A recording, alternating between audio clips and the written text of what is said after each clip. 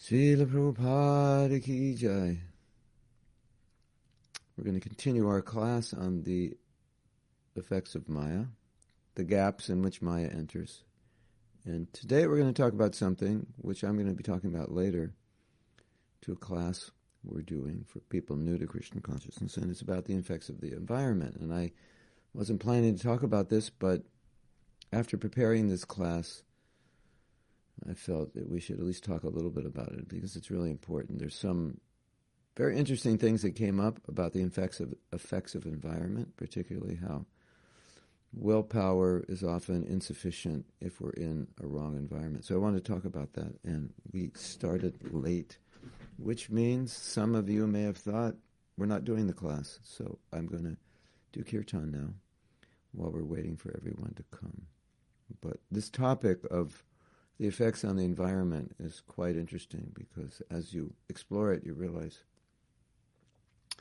may realize the environment has much more effect on us than we thought, or we generally think. Hare Krishna. So, my voice kind of disappeared this weekend. Just went away, but we have some voice left, so we will take advantage of whatever voice we have.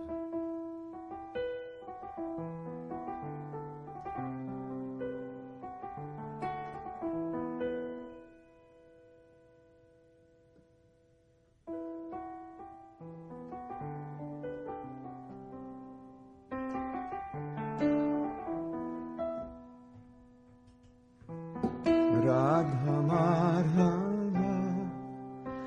Kunjabi Hari Radha Madhava Kunjabi Hari Gopijanna Vallabha Girivardhari Gopijanna Vallabha Girivardhari Jishoranandana Brajajananjana Jishoranandana Brajajananjana Jishoranandana Brajajananjana Jamunatira Vanachari Jamunatira Vanachari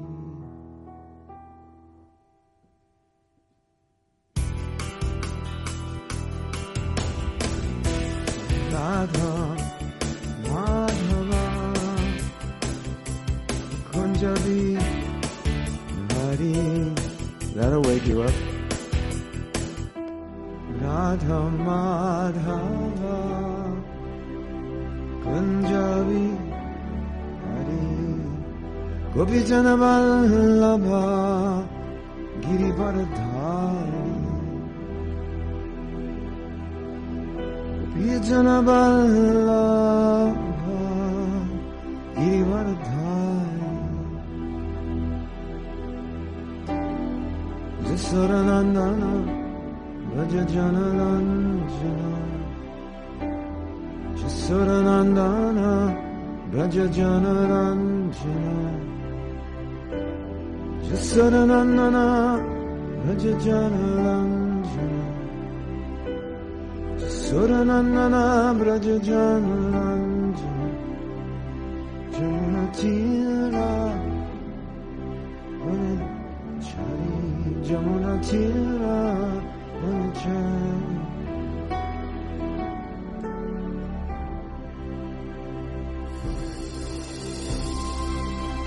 Radha Madhava Kunjabi Hari Radha Madhava Kunjabi Hari Gopijana Vallabha Girivardhari Gopijana Vallabha Girivara Dhari Jasaranandana Vrajajana Ranjana Jasaranandana Vrajajana Ranjana Jasaranandana Vrajajana Ranjana Jasaranandana Vrajajana Ranjana Jamuna Tira Vanachari Jamuna Tira Vanachari Radha Madhava Punjabi Hari Radha Madhava Punjabi Hari Radha Madhava Punjabi Hari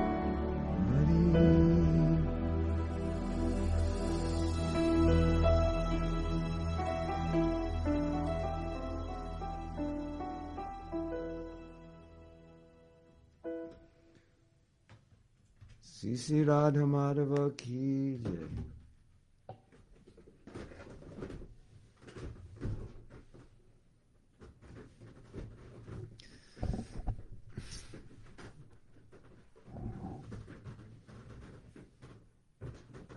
Hare Krishna.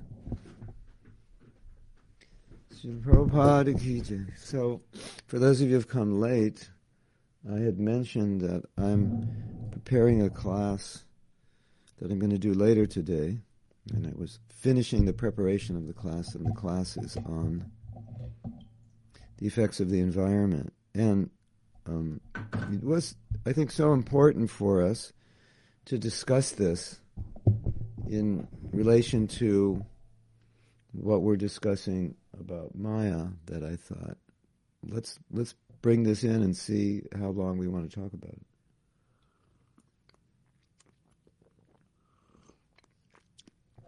Some of you know Paramahansa Yogananda. He started an organization called the Self-Realization Fellowship.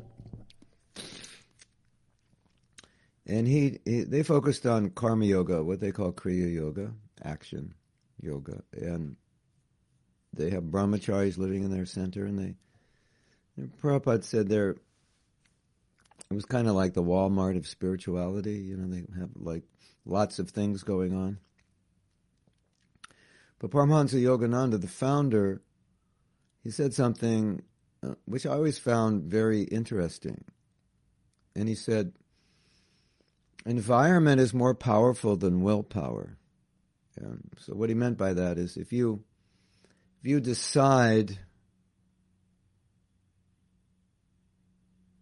not to watch television, and you're sitting in the room with the television, and I turn the television on and put the remote control in your hand, this is going to be a lot more difficult than if you just sold your television. I want to give up watching television. Well, I'll create an environment where there is no television. So to watch it, I'd have to go somewhere else. So probably that's going to work. But if the television is there, if it's on, someone puts the remote control in my hand, it's going to be more difficult. I want to stop eating junk food. I'm sitting in my house, and my daughter comes up and puts in my hand my favorite junk food cookie that I can't resist eating. Better I create an environment in my house, which obviously means I wouldn't have any cookies in my house. That would make it easier. You agree? Of course you agree. How could you not agree?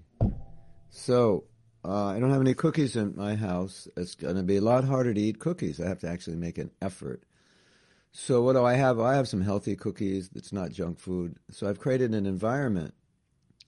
And so in thinking about this, I think we can see specifically now with COVID, we have not got as much association as we normally get, especially in the beginning of COVID, and it was affecting us. We could feel it. we could feel how powerful the association of it is and how much we need it. Right? You agree? Of course you agree, because it's your experience. This was our experience. And we start to realize when we don't get association how much we are positively affected by that association, and how much that association is affecting our desires. It's affecting our inspiration, how much that association is affecting what's going on in our minds and hearts. When we don't get it, we realize, oh, I'm a very conditioned soul. And that conditioning is not so obvious when I'm in good association, because that association becomes more powerful for me than my own nature. So my own nature may drag me down, but in good association, I'm lifted up. So this is, because of this reality, it's necessary to talk about it and just acknowledge it. And acknowledge that willpower should be used to create the environment which is going to enable us to be able to do whatever it is that we are trying to do. In our case, following our sadhana. That's one very important aspect of our lives. Controlling ourselves and not wasting time, etc. So rather than think, okay, I'm going to jack up my willpower, which of course we should, to do something, but that's something we're trying to do. Maybe we can't do it alone. And so we need to distinguish. Can I actually do this just by my willpower? Or is this so difficult that I'm not going to be able to do it well on my own? Because I don't have the discipline to do it. I don't have the willpower. It's just circumstantially. It's not going to happen. So like sometimes someone will say, I want to go to the gym. Will you go with me? Because I know if you're going to show up and go, I will go. But if you're not there, I may not go. Will you chant japa with me? Because I want to chant in the morning, but if I don't have a partner, I will do something else. So you're creating an environment to sustain your willpower. So your willpower is to do something, but you're smart enough to use your willpower in a situation where you know you don't really have the willpower to sustain it, maybe not even to get it going, but you have the willpower at least to create the environment which would sustain it. So understanding this is important. Now, I just want to divert for a moment into the world of addiction, which I don't know a lot about, but I know something about. And the concept of the world of addiction, and a lot of us are addicted. We're just not addicted to drugs or sex or alcohol, but we're addicted to things which may not be good for us. And we know some things we're addicted to we can't give up. So it gives you an idea of what a real addiction, a heavy drug addiction or a sex addiction, alcohol addiction would be like. And the definition of addiction is you're doing something which is destructive, but you keep doing it and you can't give it up because you're addicted. And you've tried to give it up and you've tried and you've always gone back. That's the sign of addiction. Now, if you're addicted to chanting Hare Krishna, that's not bad for you. So it's technically, you can consider it addiction, but in a positive sense. In the common sense of the usage, it's not an addiction because it's not destructive. So this definition of addiction, it's important. You're doing something which is destructive. You know it's bad for you, and you can't stop it. So in the world of addiction, they realize that you on your own are not going to be able to conquer this because you would have already conquered it by now if you're able to do it. You need help of other people. You need mentors. You need groups. You need support systems. You need to be able to create an environment where you can give up this addiction. Sometimes you'll go into some kind of an environment, controlled environment. Sometimes you'll join a support group and you'll have a mentor and you'll talk to him every day. And you'll have exercises you're just creating this environment that supports you. And any time you feel like you're going to give in to your addiction, you will call they call them, in the recovery movement, they call them sponsors. You will call your sponsor, and your sponsor will talk you out of it. So you've created this environment. Now, sometimes you'll see Dayato Vishampun Sangateshu Pajayate. Krishna says if you meditate on sense gratification, become attached to it. So sometimes you'll see you can create an environment that will prevent you from doing something, but then due to foolishness, you'll reject the environment because you want to do that. So you actually don't want the environment. Interesting, right? That's unfortunate. You don't want the environment that would help you. But in our saner moments, if we create that environment, and then when we're giving in, we fall back on the environment to support us. So this is really important. So the thing to remember is this concept that willpower should be used to create environments which will support what we want to do. So when you become a devotee, you realize right away that some of your environments and some of your association is basically making it impossible for you to be strict in devotional service, because we'll tend to do what the environment dictates, whether the environment is just a situation external to us or it's people we're with. We're extremely affected by it. And so if you want to be Krishna conscious and you're in an antagonistic environment, especially if you're a younger devotee, you're going to find it very, very difficult, if not impossible, to properly practice your Krishna consciousness. And so it only makes sense to be in an environment that supports it. And so the idea of this discussion is for us to contemplate, do I have an environment in my life, or environments or association in my life which is actually contrary to where I'm trying to go? In other words, am I needing to go north, but my car is pointed south? Is that they want to sell me something? Everybody wants to sell me something. I'm going to turn you off. I guess they think I'm rich or something. Yes, Prabhu, you are rich in bhakti. I also wish I was rich in bhakti. Trying to add to the bank account every day a little bit. Hare Krishna, Hare Krishna. Add to the bank account. So,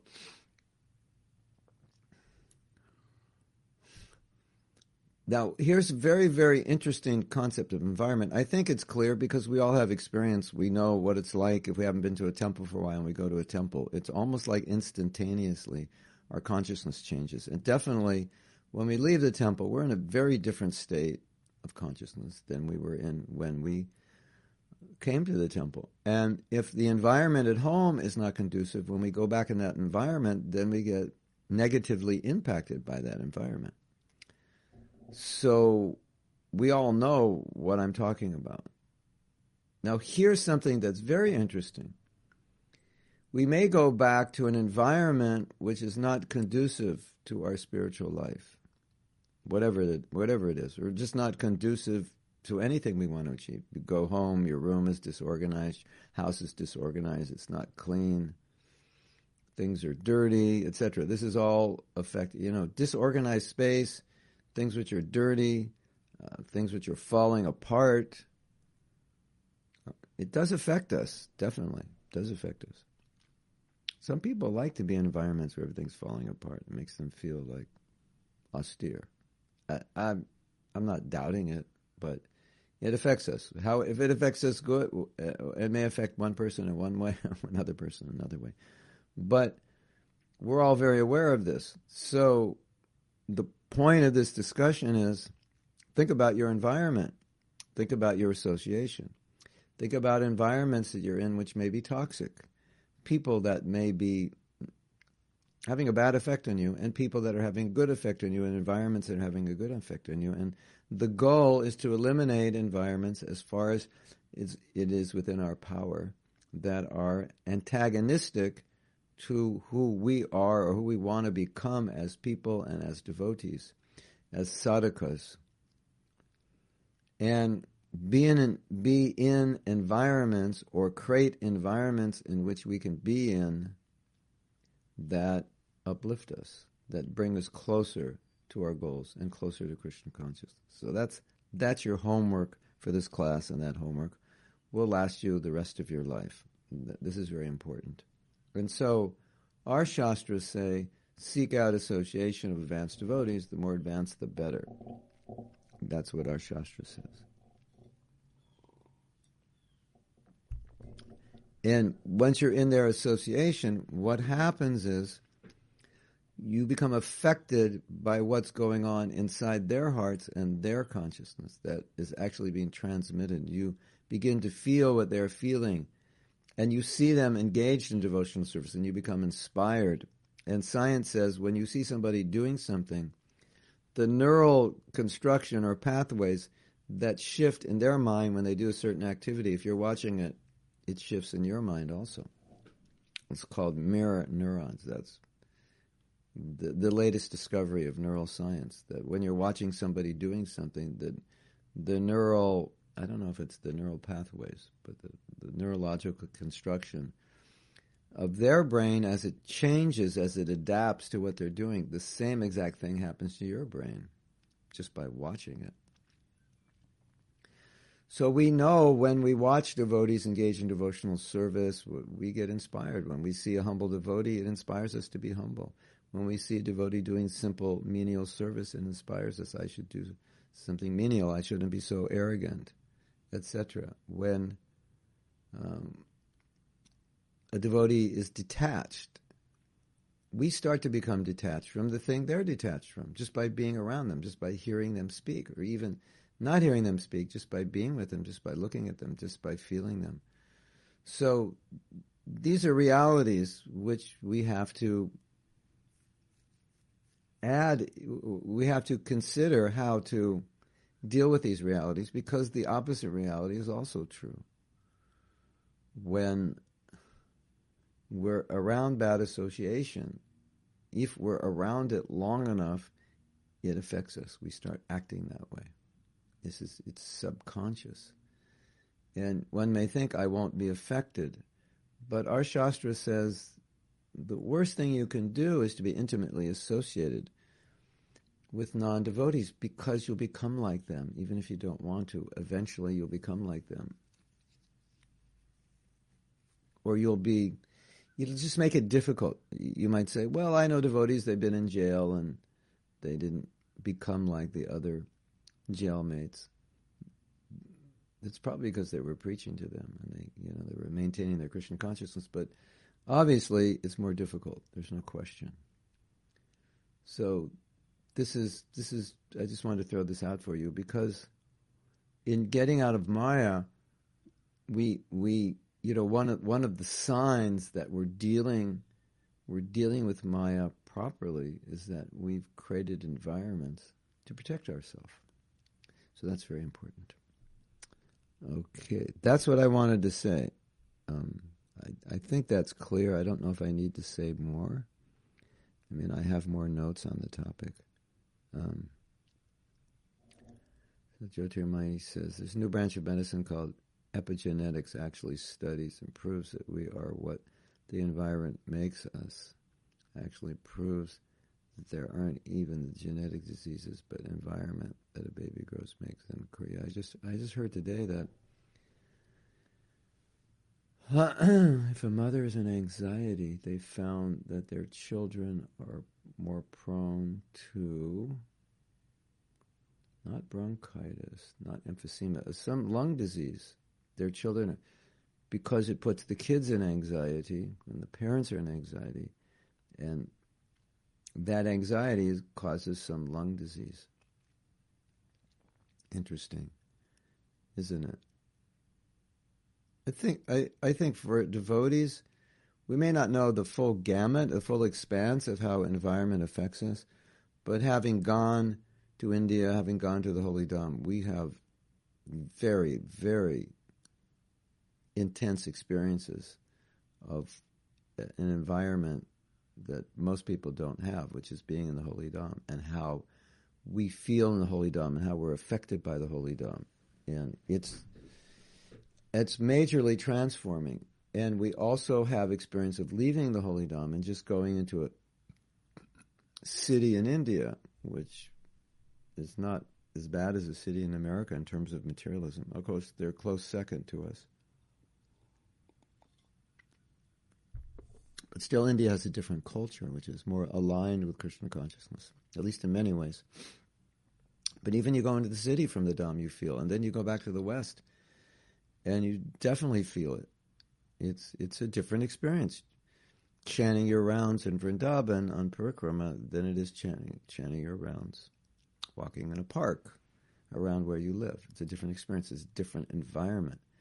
And a lot of that environment is not just the Shakti of the place, that's there also, but it's the consciousness of the people. And you can kind of feel that collective consciousness. When you come to the West, you can feel it's just lower. When you go to India, you can feel it's higher. And you go to the Dham, and you can feel it's higher. So it's not just the land. The land is emanating Krishna consciousness. That's for sure. But it's also, because it's emanating Krishna consciousness, people's consciousness is better. And so we're feeling that consciousness. If you walked on an airplane and you didn't know it was full of devotees and you got on, you will feel differently than if it was just full of ordinary people. Wouldn't you? Yeah, because the consciousness, we're getting affected and infected by other people's consciousness. So that's why Shastra says, seek out advanced association. Seek out association. And as far as possible, seek out advanced association if you can. Because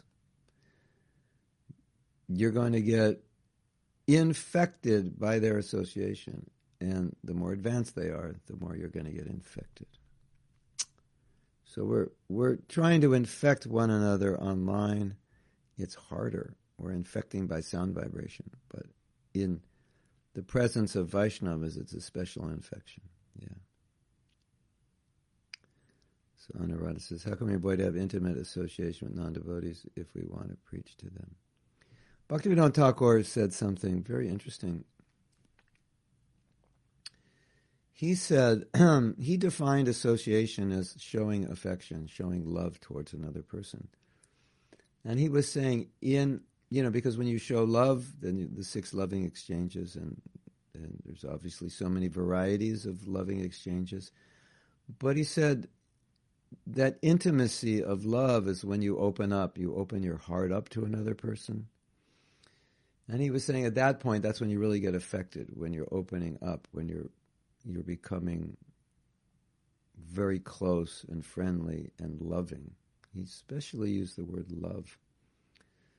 So he said that in ordinary dealings, we will deal with people, but we will not deal with that intimate kind of affection and love. And he said, then we won't be affected. As far as not being affected by people when we're sharing Krishna consciousness to them, Prabhupada would often say that Lord Chaitanya will protect you. If you preach, he will protect you.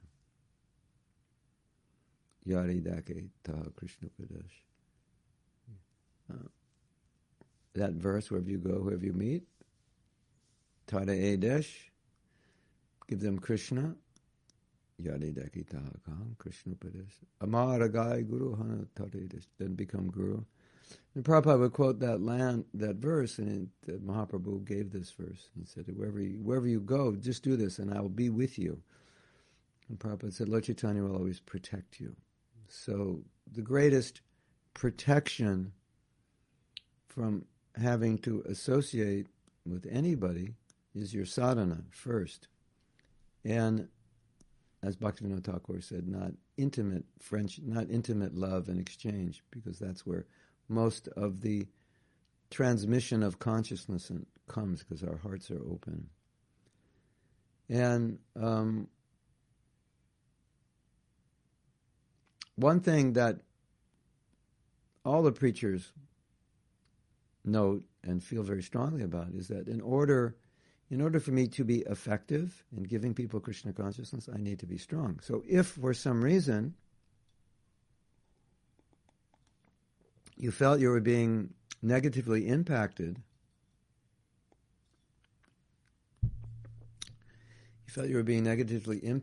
by spending too much time with people you're sharing Krishna consciousness, and maybe their consciousness, bad habits are rubbing off on you, then you would need a little distance and you would have to strengthen yourself.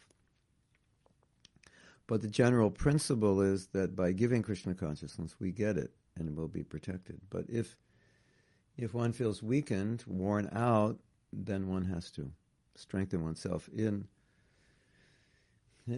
During Prabhupada's time, we started this Mayapur festival, and Prabhupada asked everybody to come to it.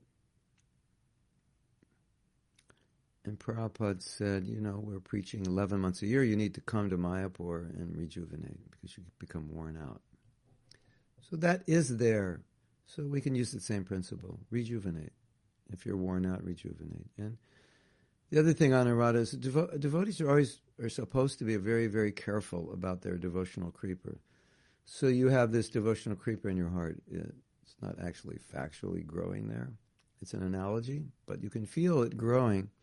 And so in that analogy, you're growing this creeper, so you have to protect it from animals that could stomp on it. And so if you ever feel like you're in an environment or situation where your devotional creeper is not doing well, then you have to reflect, well, what's going on?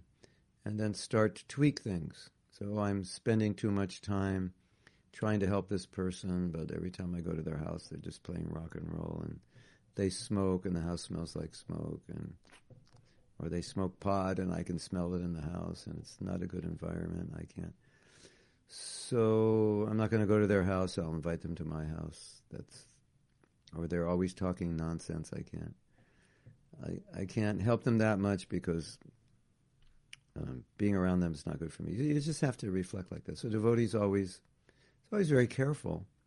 First, protect himself, save himself first, because he knows if I can't do that, then I can't help anybody. But so therefore, I need, you see, the problem is it's like you might say to yourself, well, I know I shouldn't be affected like this.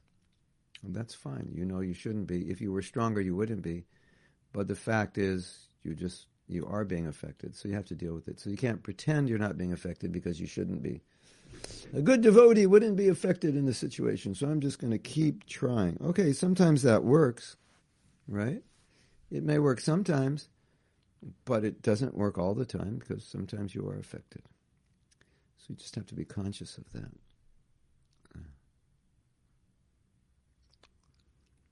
So Nadia says, Jay Shetty talks about different kinds of toxic association. One of these are the controllers, and he defines them as people who need everybody to do as they say and do as they command. Sometimes there are additional etiquettes imposed by these people. See more. My internet connection is disappointingly bad. Sometimes there are additional etiquettes imposed by these people that leads to fanaticism, criticism, and many devotees tend to leave places with these, but then they're criticized for leaving. They are weak. They left Krishna. Many cases is due to fanatic rules and etiquette. I don't blame those who choose to leave. I myself don't feel enthused in those places, but I keep going. To associate devotees, I always end up leaving the place with some bad experience. With fanaticism. Yeah, the saying, can't live with them, can't live without them. We need the association of devotees. So you find the kind of devotees you can associate with and the kind of environments that inspire you, that we all must do.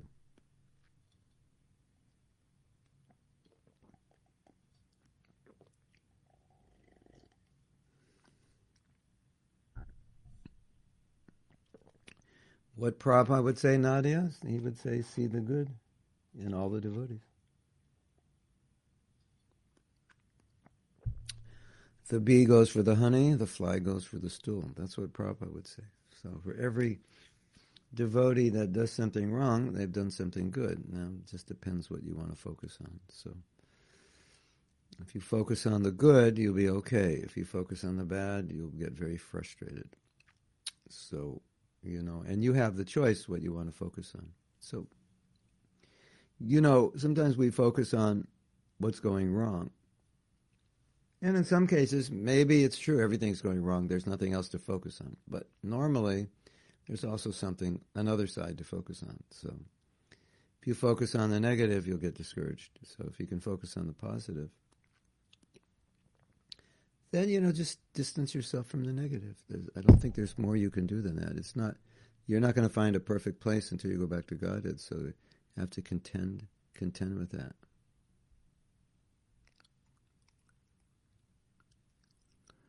Yeah, so Nadi's saying, what makes an environment more conducive? Clean is very organized.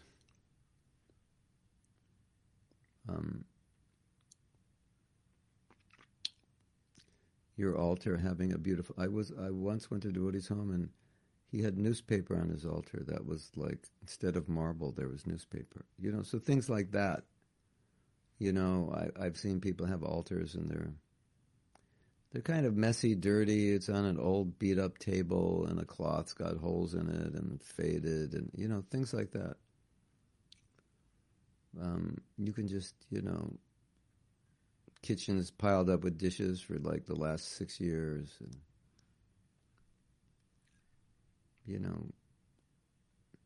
I forgot to say something. I was going to say it and I got sidetracked. And what I wanted to say is the vicious cycle is you may be living in an environment, let's say it's disorganized and, it's not good for you. So you're being affected by the environment.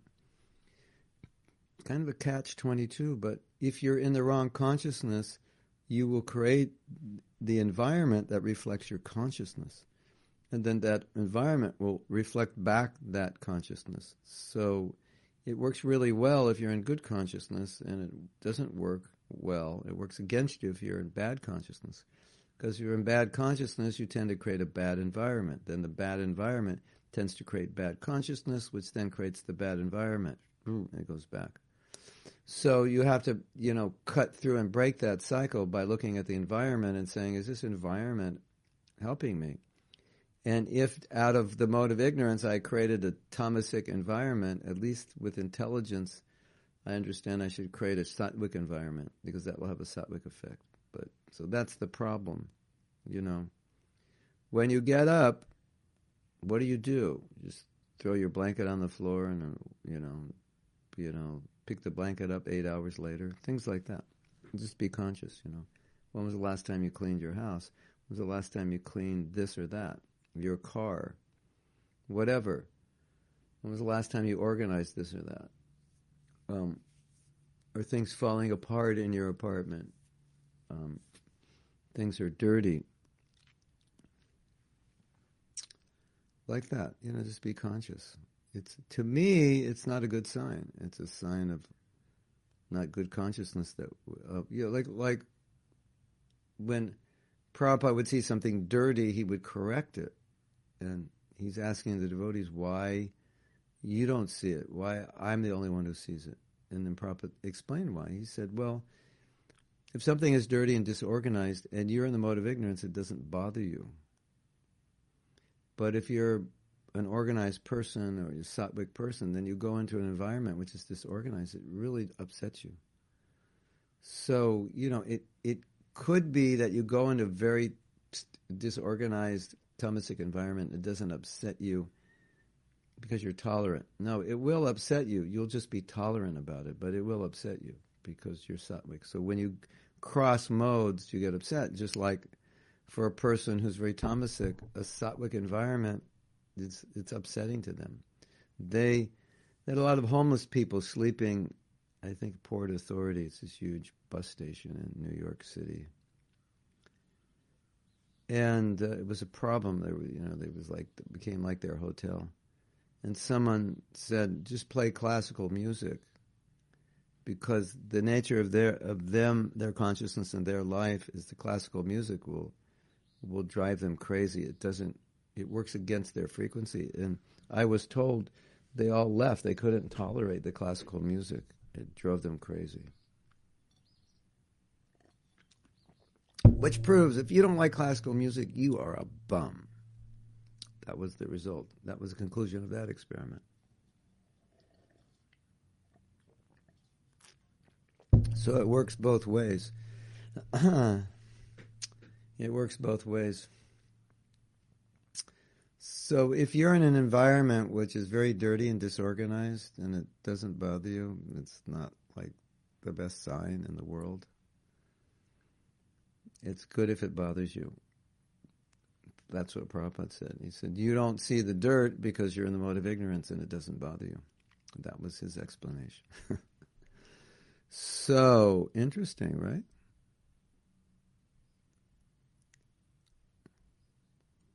Okay, we have more preguntas, prashnas, questions, comments. Marco Mantovani says, there is a beautiful, no, that is French. I don't have the Italian accent. I don't have so good.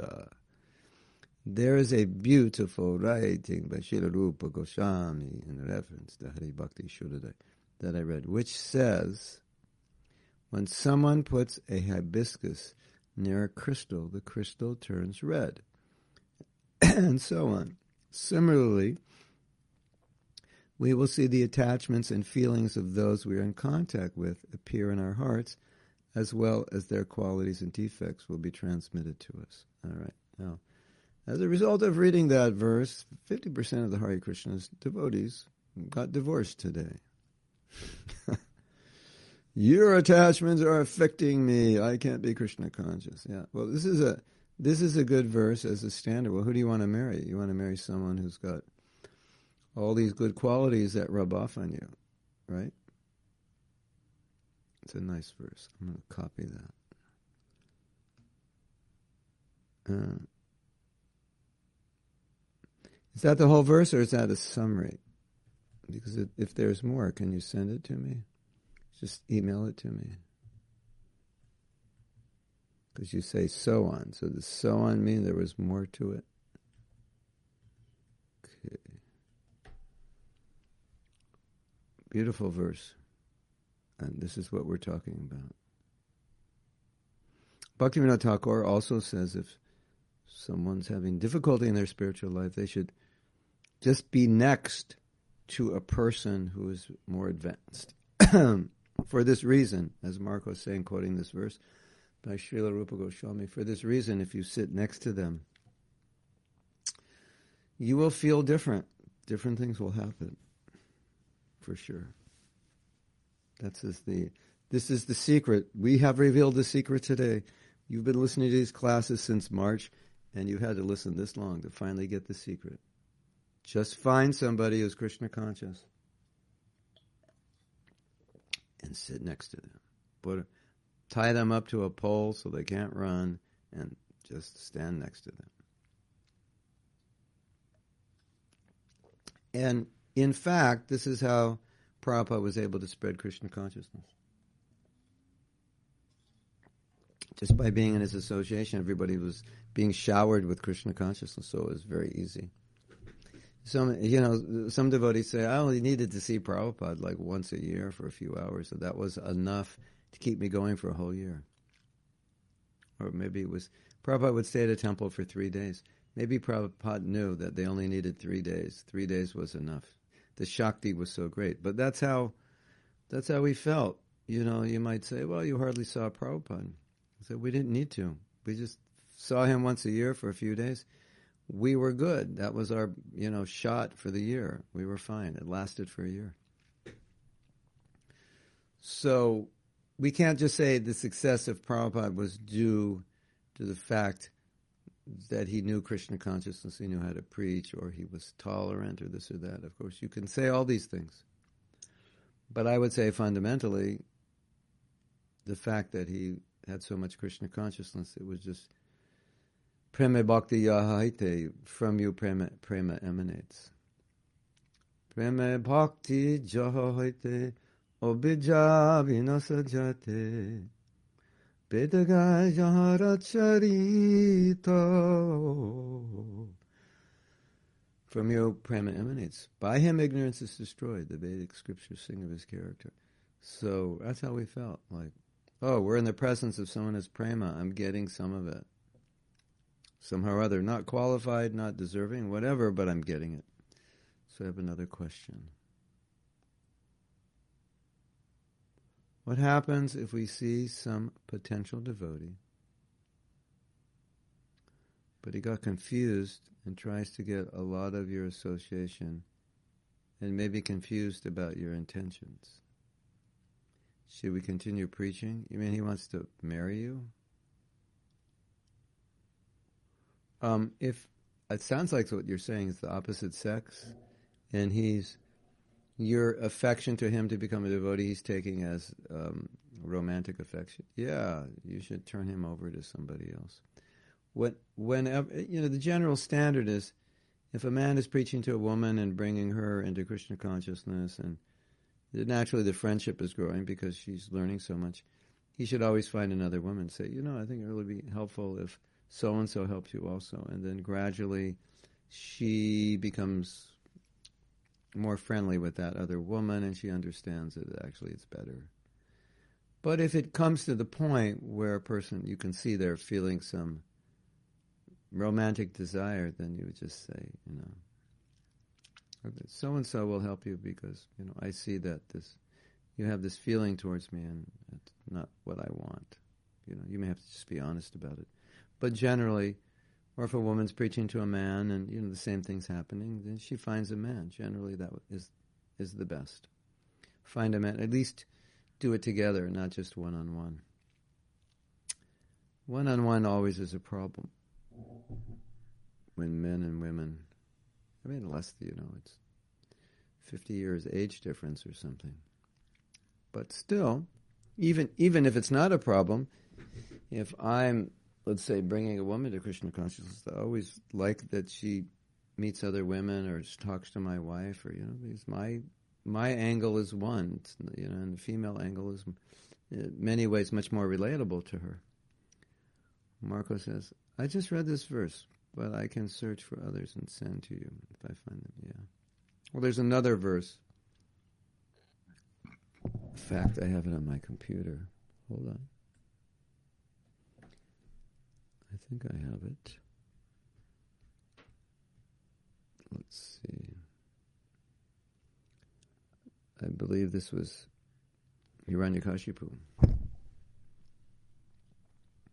As the qualities of a nearby object are reflected in a crystal, one similarly takes on the qualities of a person with whom he associates. Therefore, in order to increase one's devotional sentiment in his own line, a wise person should take shelter of those who have the same temperament. No, I don't know where that's from, actually. Why didn't I note that? Hiranyakashipu talks about this in Bhagavatam. I thought this was that verse. It doesn't read like that verse. It could be, but I don't remember the verse that way. And so here, Nadia, this verse ends, those who have the same temperament. So we find the devotees who have the same temperament, and we share Krishna consciousness with them, and we relish Krishna consciousness with them. Now, Prabhupada said something amazing. And Nadia, I think this is relates to your question. Prabhupada said, Krishna consciousness cannot be relishable, and it cannot be perfected without the association of devotees. It cannot be relishable, fully relishable and perfected. We need the association, and we need the association to relish it. Now, in some cases, we get an association, and it's not relishable. It's painful. That may be there sometimes, unfortunately. But in the association of like-minded devotees, people that you can be close with and friendly with, then it's relishable. Yeah, sometimes we can't always think the problem is with them. Sometimes we're not good association, and they don't like us because we're not good association, and they don't like us, we don't like them. So I've recognized that in myself, at least in my early days at ISKCON, that, you want certain association, you don't get it because you're not really inspiring that other person to want your association. Like if there's some devotees, it's like they're, it's just their nature. They're always finding what's wrong within ISKCON, this and that. And, and some devotees like that. They like to talk about what's wrong and so forth. So people who talk about what's wrong will like being around one another. But if you don't, you can't associate with them. So even though they want your association, like, sorry, you're always talking about everything wrong, and I don't want to do that. So we can also reflect, maybe we do some things sometimes, and that turns devotees off. And then we become upset that they're turned off. Maybe we were the catalyst. So we have to look at it that way as well. So I'll read that verse again. As the qualities of a nearby object are reflected in a crystal, one similarly takes on the qualities of a person with whom he associates.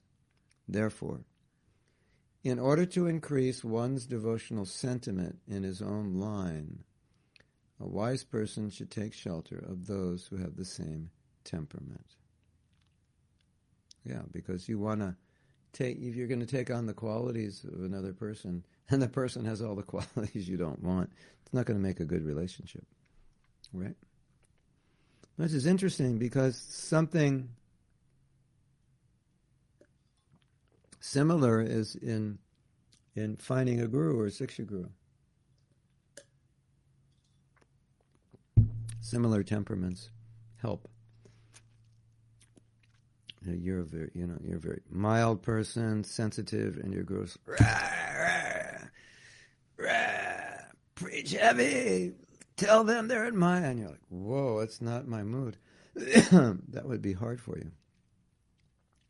Sometimes I'm not such a lion-like preacher, although I can be. Or sometimes Prabhupada would say things that are so heavy, I'd be like, oh my God, that's so heavy. I'd be like in a state of shock, for about 3 minutes to process it. It's not that I doubted it or, it broke my faith or anything. It was like, wow, that was really heavy. How could he say that? That's like, whoa, nobody would say that. Nobody would do that. Prabhupada did it. Like, whoa. But then you could say, well, that's good. Maybe if you're this very calm and timid person, you should have a guru who's like a lion because you need that side of you. So maybe that's true also. You need, all you timid devotees, you need a lion-like guru, and all you lion-like devotees, you need a timid guru. You could look at it that way also. And they say opposites balance one another. So that's another way of looking at it. Okay. Jessica says, last Monday my neighbor was listening to classical music while we were in japa session. It was really good for my japa. Some classical music, it's Satwik. Some classical music will drive you crazy. Different moods. But some classical music is insane. Makes you feel like you're in a mental hospital. Which just goes to show how much we're affected, right? I start playing some music and it's very soft and sweet, and you're like, oh, and then all of a sudden some heavy metal, immediately moods change. We're so affected. One time in a japa workshop, the topic or the subject of that session was something, I don't know how Sachinandan Swami called it. He might have called it living the holy name lifestyle, or he had another name. That might be the name I gave it, but that was the idea. Living a holy name lifestyle. So what does living a holy name lifestyle mean? It means what you do when you're not chanting affects your chanting. And so Giriraj Swami was there, so Sachi, that was the main theme of Sachi. What you do when you're not chanting is going to affect you when you are chanting. And so Giriraj Swami said, everything you do is affecting you, if you think about it. Like everything you eat, everything you see, everything you hear, you smell, you touch, all these things affect us. And when you realize that, and you realize how difficult it is to be Krishna conscious, if you're not careful about what you're hearing, seeing, tasting, smelling, become more careful. Like everything I let in my senses is affecting my consciousness. So what am I going to look at? What am I going to allow myself to hear? What am I going to allow myself to taste, to smell, to touch? It's all going to affect me, especially what we hear, what we see, and what we speak. You can completely just, by what you hear, just take your consciousness anywhere based on what you're hearing. You can excite lust in someone's heart by what they hear and see. You can incite purity in someone's heart by what they hear and see, by what you give them. Rasa Prada says, thanks for this time class. Really I'm really on your words. It will help me for the next 5 months. Okay. We'll see you in 5 months, Rasa Prada, and give you a new injection. 5 months medicine. Nadia says, just like dirty doesn't bother if I'm tamasic, does waking up late mean the same? Yes. And what to do to wake up earlier when it's very hard? I have wrote an article about it. Go to my website. I don't know the name. I don't know the name of the article, but something about waking up early. Of course, I just did a video about it, Nadia. I'll give you a preview before it comes out. Go to bed early. That's it. That's all you have to do. And Nadia's saying, yeah, but... Well, then deal with all the buts to get yourself to bed early. Because you're not going to get up early if you don't go to bed early. So that's the simplest solution. You can also set your internal alarm clock with Paramatma. But we all need a certain amount of sleep. And if we don't get that much sleep, the body will just get it. Like the body needs a certain amount of sleep. According to the kind of body you have and according to the level of consciousness you have, you will notice that your body needs a certain amount of sleep to function normally, function well. And in that state of consciousness, according to your health and your diet and your physical body, in that state, you'll need a certain amount of sleep. And if you don't get it, you'll tend to just, while you're working, You ever do that? Devotees are good at that. They're reading something, their head's in the book for like a half hour. It's because they slept a half hour less than they normally sleep. So the body will say, okay, now you're just sitting and reading. Well, it's a good time to get the sleep back for you. If you were bathing in a bucket of ice water, that would not be a good time to put you to sleep. But now that you're sitting and reading, then, okay. Or chanting japa, yeah, it's a good time to fall asleep. Prabhu, yeah, wake me up when I finish my rounds. So, we have that experience. So you need a certain amount of rest. So let's say, Nadia, you need 8 hours or 7.5 or 7 or whatever you need. Just do the math. Say, I want to get up at this time, 5 o'clock, and I need 8 hours. So I think you need to go to bed at 9 o'clock, right? I'll give you, if you need 8 hours, heaven forbid you need 8 hours. Oh my God, that's so much. But if you need 8 hours, and you go to bed at 9, you get up at 5. You go to bed at 8, you get up at 4. You go to bed at 7, you get up at 3. So you just write down on a piece of paper, this is how many hours I need. This is the time I want to get up and do the math and add it all up and write down the time you need to go to sleep. And ta-da! You solve the whole problem. The problem is being inspired enough to do that. That's the problem. So my philosophy is your whole life changes if you get up early. The earlier you get up, the more your life changes. That's my experience. It's just you just have to realize that. And once you realize that strongly, like how important it is, then you start adjusting your schedule. But I'm a night person. I can't get to bed early. Well, you're going to need to, reevaluate, recondition yourself to go to bed early. So that's your homework, Nadia. Figure out how to go to bed early. And before you go to bed, pray. What I found, this is interesting. It's psychology, but it's psychology which is completely saturated with Krishna conscious philosophy. That anything you want to do, you need to become attached to it, and anything you want to detach from, you need to be basically repulsed by it. So if you're attracted to something, you're going to do it. If you're repulsed by something, you're not going to do it, generally, unless there's some awkward situation. It's a general principle. So sometimes devotees, they want to get up early, but, as they say in India, but they want to get up early, but they don't like the early morning. When they think about early morning, getting up early, it's like, ooh, so early, it's cold, yucky, it's dark. I'd rather just stay in bed. So if that's how you feel, how are you going to get up early? You have a whole negative picture about getting up early.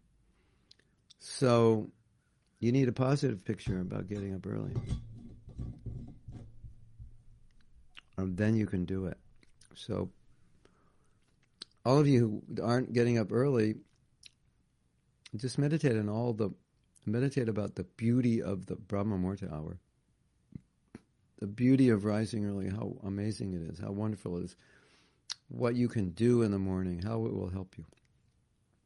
And it's like, if anyone says, what's the best thing I can do for my Krishna consciousness? And I could say, you would think, Mahatma probably was going to say, chant good rounds.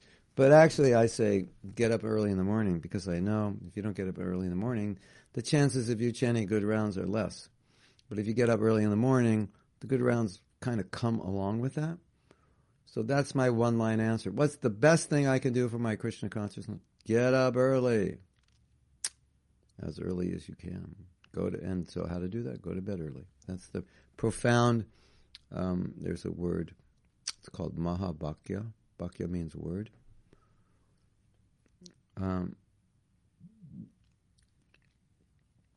So it's like, what is the great statement, of Jamunacharya, Madhvacharya, the Mahabhakya? And one devotee, our Garbha Sreshwar Prabhu, said, cooperate, it's the Mahabhakya of Prabhupada. Work together, unity and diversity, that's the Mahabhakya. Mahaprabhu, what's your Mahabhakya? Your great, how do you say it?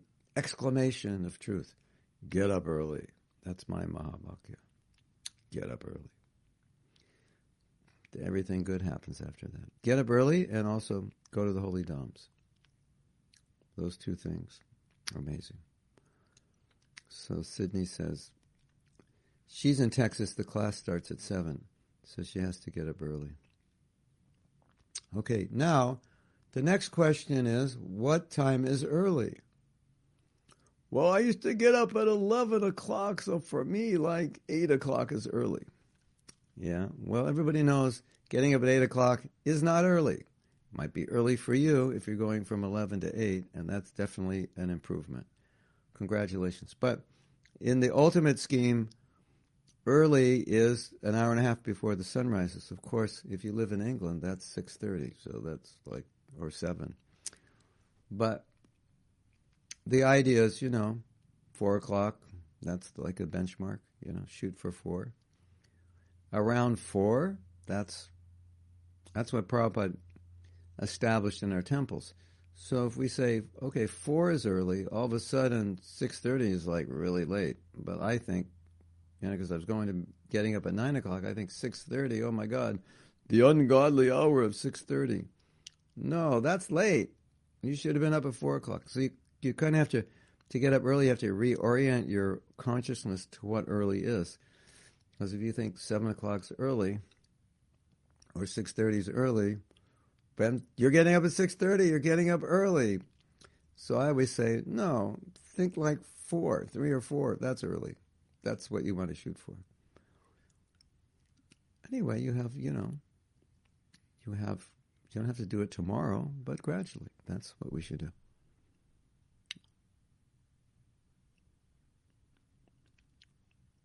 Yeah. So Shravani is saying, start 10, 15 minutes. It's called Kaizen. Slow improvement. Your body gets used to it, and you may even try getting up even 5 minutes earlier.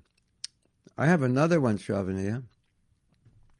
Like, sleep 4 hours tonight, and don't take a nap during the day. And like by 7 or 8 o'clock, you'll be so tired. Oh my God. And you'll have really good night's rest. And you'll be up bright and early. That's another strategy. Difficult to do, because if you're too tired, you kind of become dysfunctional. But just experience from traveling and so forth, and trying to get back on schedule. Like, I'm tired, I'm thinking, don't sleep, because then when you sleep, you'll be up late. Or if you don't sleep, you can you'll be so tired that when it becomes night, which is actually still your day where you just left, you'll be able to go to sleep.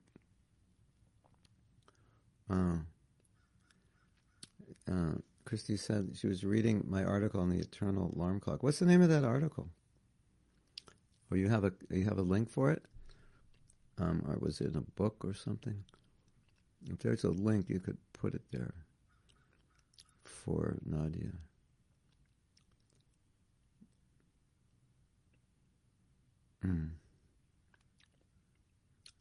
Christy says, I was lacking so much in sleep, I thought I would pass out. Yeah, I know the feeling.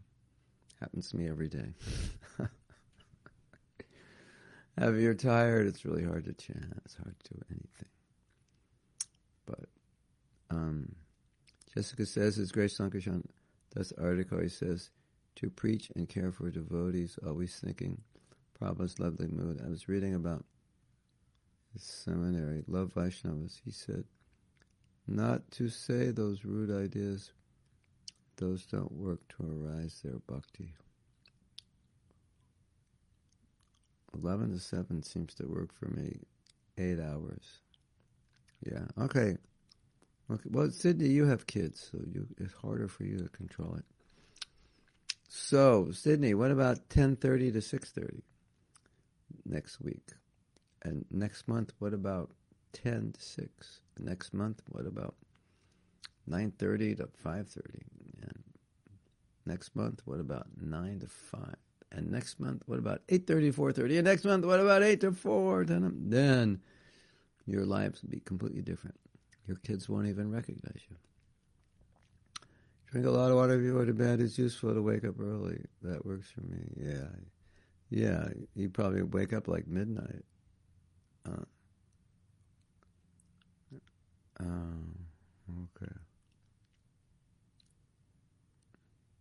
So we have a quote here from Prahlad Maharaj.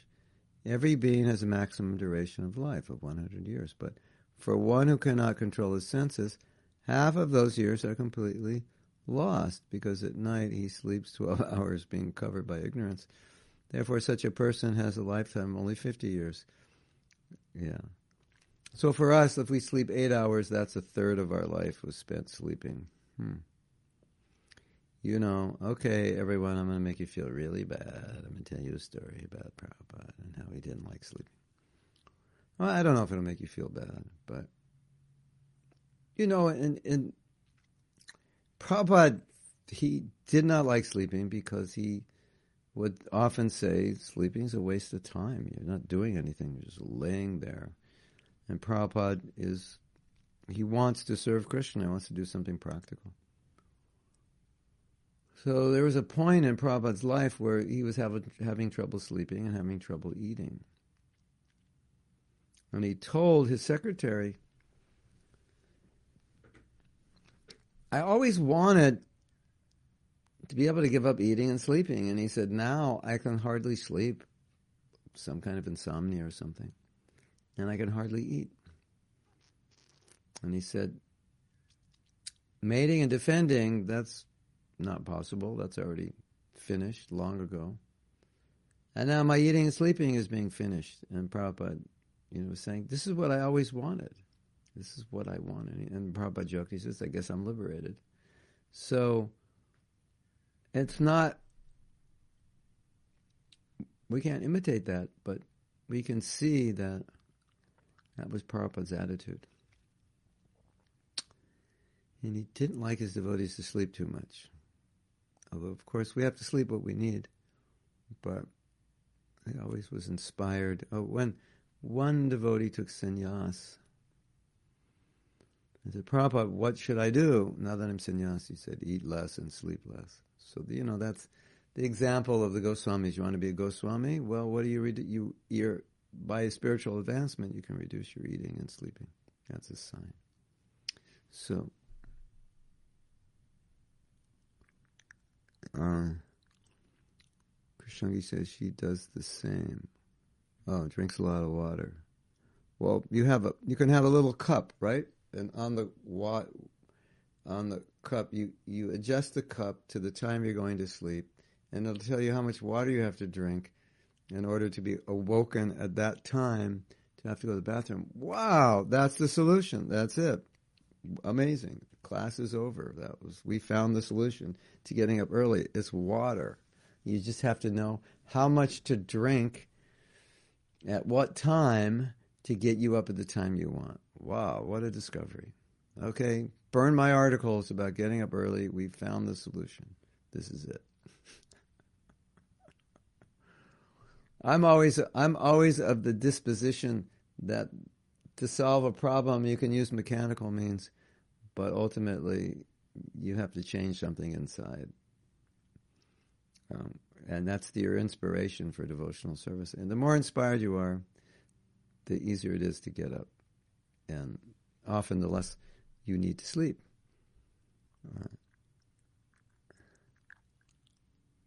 Seven is not really early. No. Sydney, welcome to the Hare Krishna movement. 7 is like, oh my God, that is so late. How could you get up so late? 7 is like, oh, your whole day is ruined now.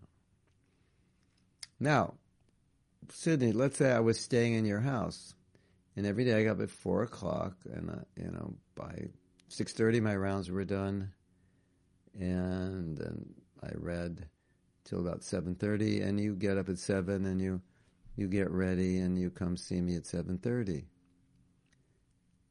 And you realize that I just have my rounds done, and I've read for an hour, and you're just getting up, and you'll start thinking,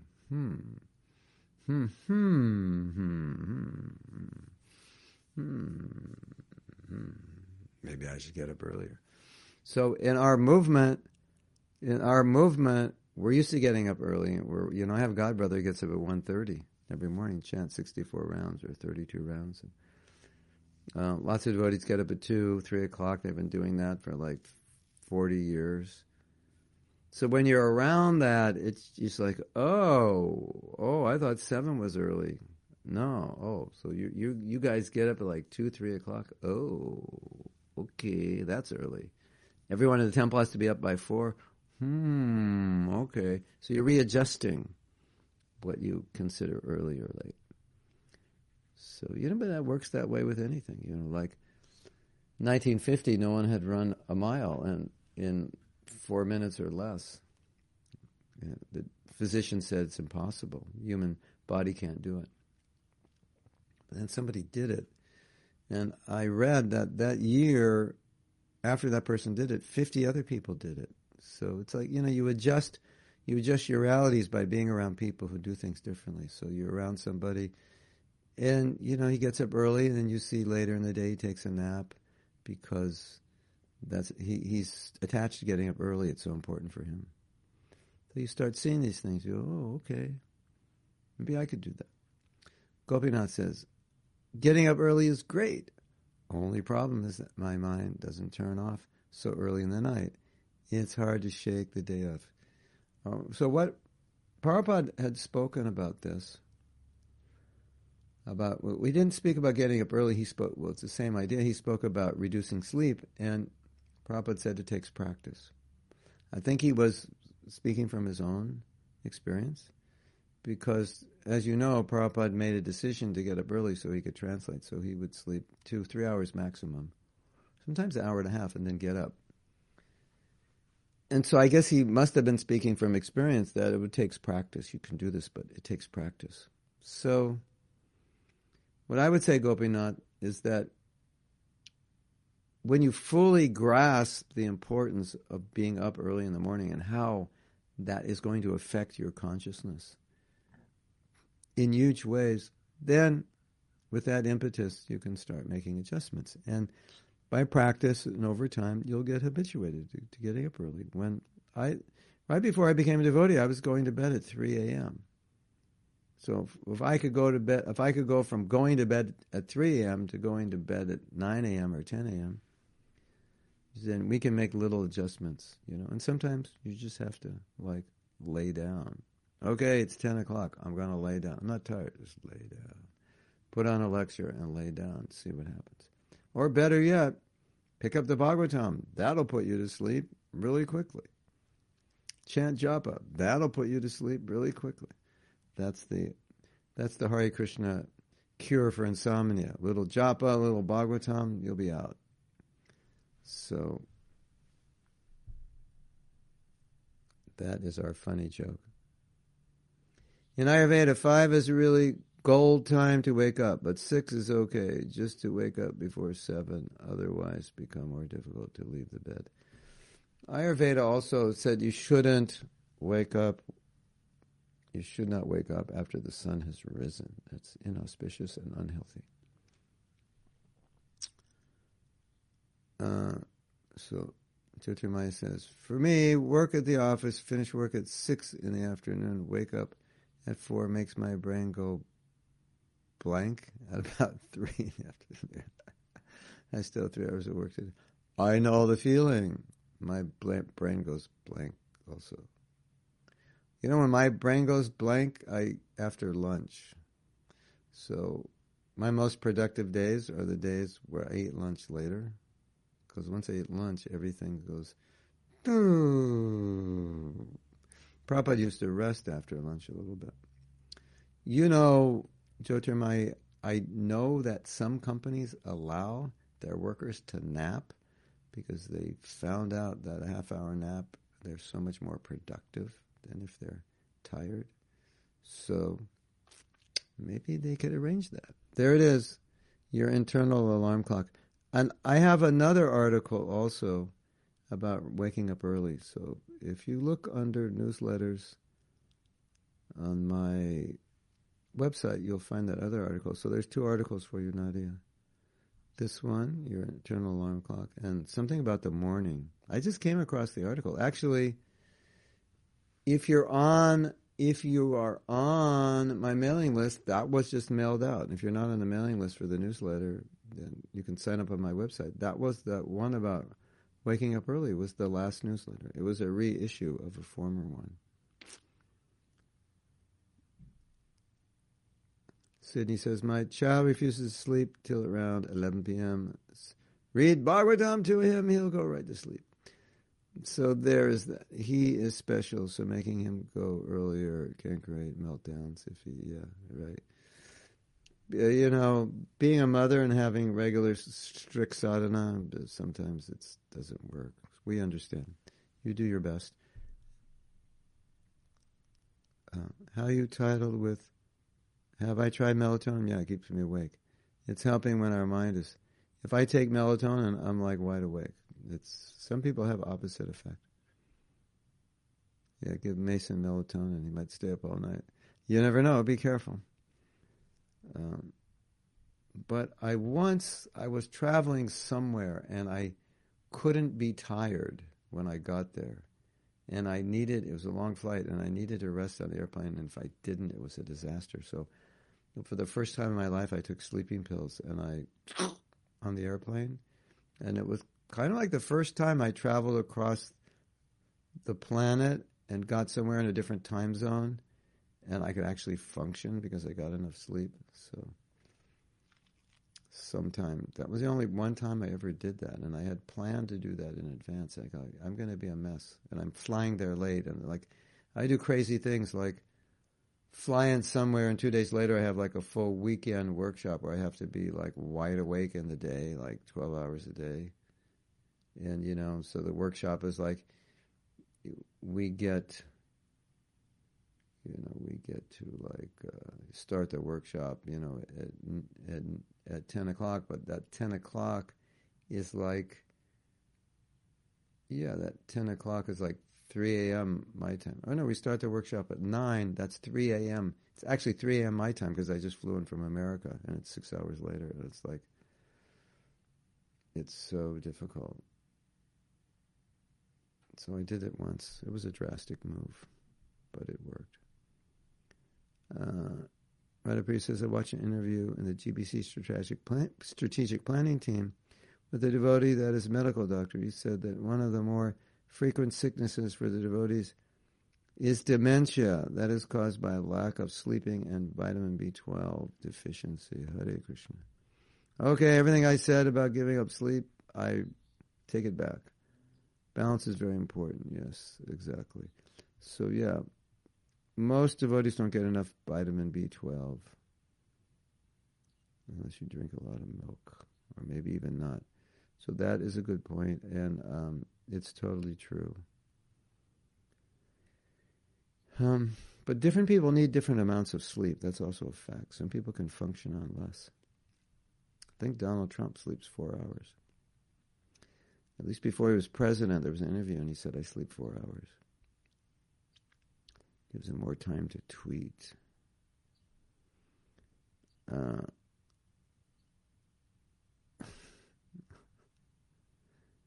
I do just in temple. When I sleep 3 hours at home, I'm fine. Well, she's a real yogini.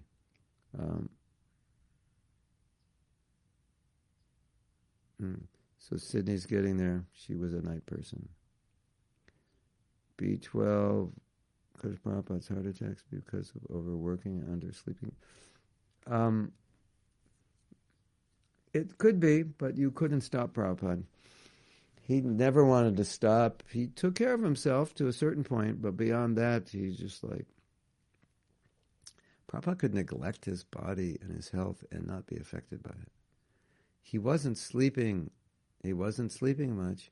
He would go through all these time zones and jet lag and just not take extra rest. Nobody could do it. We couldn't do it. He could do it. It's amazing. But, you can't imitate, and it's true. You need to get sufficient sleep, that's for sure. And the other, Marco's talking about the Paramatma, so you can read about that in my article. He's the internal alarm clock.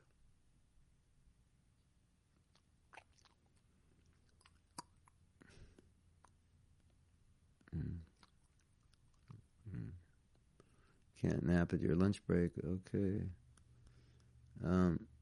I needed to hear this. This is from Victoria. I think it's pronounced Victoria, right? Is it different? Victoria, you have to send me a WhatsApp message and tell me how your name is pronounced so I can pronounce it properly. It's sensitive to me as I still cannot wake up early even after 5 years of chanting. I have hope now to try again. I gave up a few years ago. It's so hard for some people. Well, just remember what Prabhupada said, it takes practice, so don't give up. You have to practice. And again, I would say, from my experience, is that anything you want to do, this is just a basic principle, but you can apply it to everything. It's really, it's it's visualizing what you want, even though you may not be able to do it, but visualizing getting inspired by it. And this is what I want to do. And then the more you're inspired by it, the more you see the benefit of it, the easier it's going to be. I really want to do this. I really want to do this. I really want to do this. You know, that's how people achieve everything in their life. So don't give up. Keep trying. And keep creating these pictures of the morning, or these emotions, the morning, and the beauty of the emotion of the morning, and how I can chant better rounds, and it's the best time to read. You know, they say you absorb like 50% more in the morning.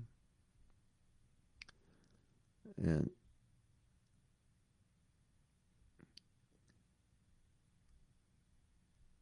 Radha says, I'm not a MD.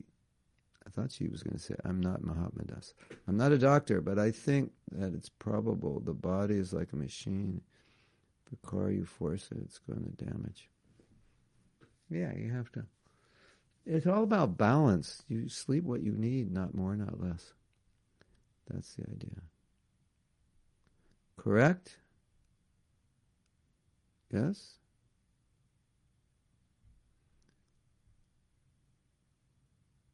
Best way to sleep is a polyphasic sleep, like small children do.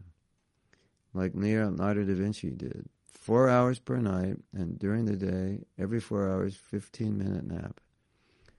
But you can do that only if you don't have a normal job. Yeah.